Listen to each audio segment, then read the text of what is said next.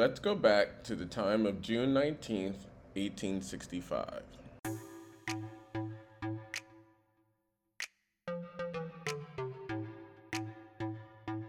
Today's episode of The Time When is a little bit different. Many of you know that I am a history teacher, and so I'm going to give you guys a little bit of a history lesson today. A little bit of history lesson of what Juneteenth is.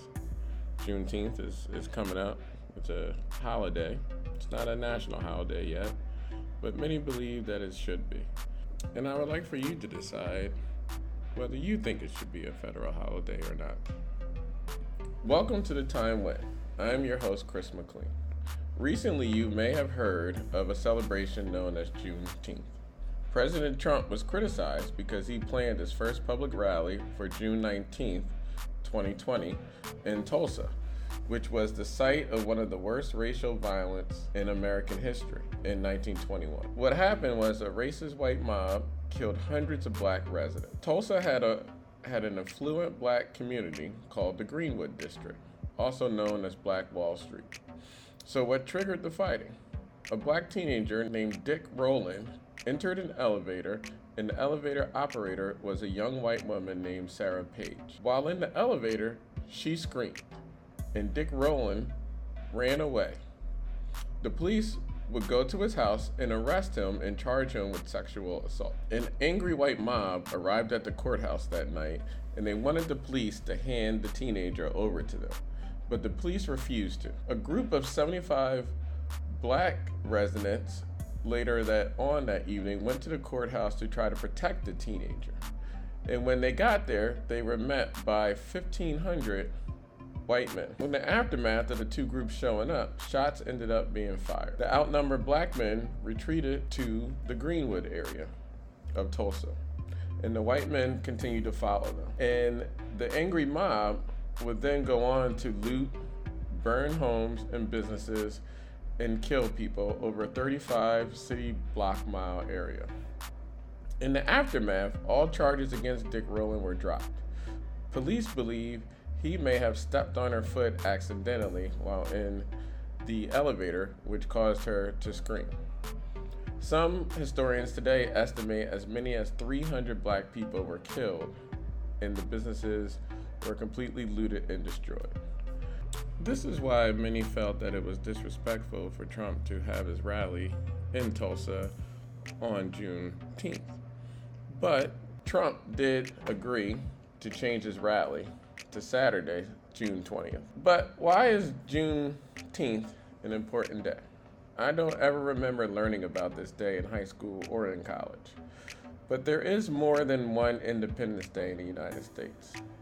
And that day, June 19th, 1865, has come to be known as Juneteenth.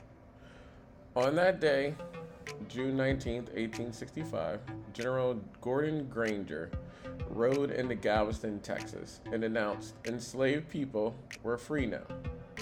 Now I know what you might be thinking. The Emancipation Proclamation, which freed the slaves, but technically it freed slaves in states that had seceded from the Union, so I'm not sure if it really even counted. But the proclamation was given 2 years before this. The proclamation was given on January 1st, 1863. So why are the slaves in Texas just finding out now, more than 2 years later, that they were free? Historians don't really know for sure why it took so long. There's a number of different theories. The first theory is just that news traveled slow back then. And it did travel slow. When the Confederate Army surrendered, when Robert E. Lee surrendered, it did take 2 months before the soldiers in Texas knew that the war was over. But it didn't take 2 years. Other theories include Texas just suppressed the announcement, or that the original messenger was killed on his way to deliver the message. One other theory is that the government purposely delayed telling them because they wanted one more cotton harvest first. But for whatever reason, the slaves in Texas, it took over 2 years before they found out that they had been freed. And although the announcement came that where they were free, they actually were encouraged to stay on their plantations to continue working. Some recall that day when the announcement was made and said some slaves ran before they even finished reading the proclamation. But as you can figure, the slave owners weren't very happy about this news or about the idea or the thought of slaves leaving. And many of these free slaves who would try to leave would be beaten, lynched, and killed.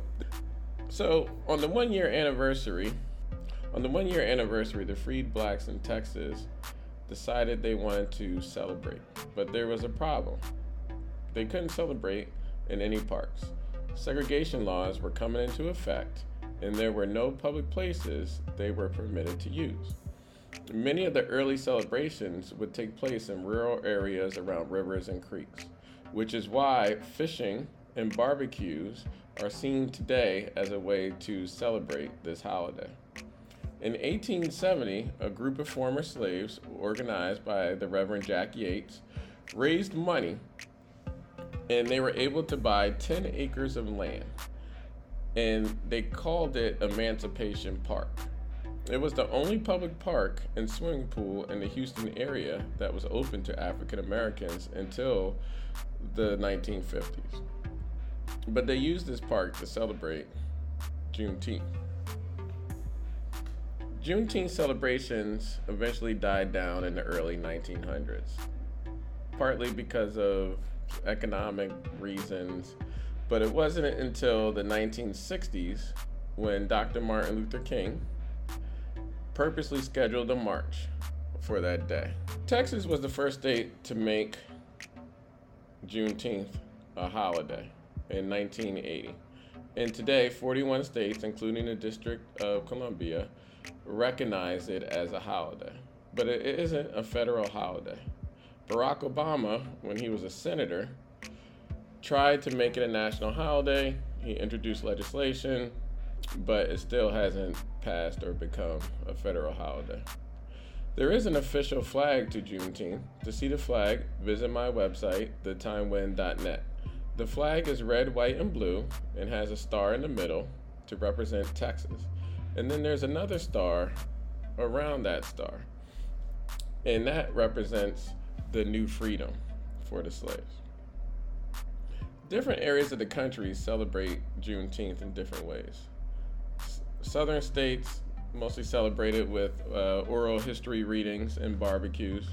In the Southwest, a tradition for that day has now become to hold rodeos.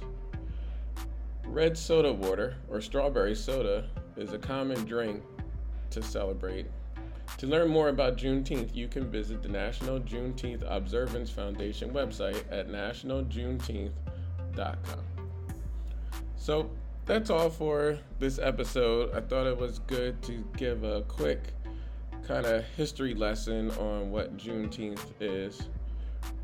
Make sure you subscribe to the show, leave us a review, and look out for our next 2 episodes coming out next week. They're going to do with schools going through desegregation. We're going to interview 2 people that are going to tell their experience of going to new schools the first year they were integrated.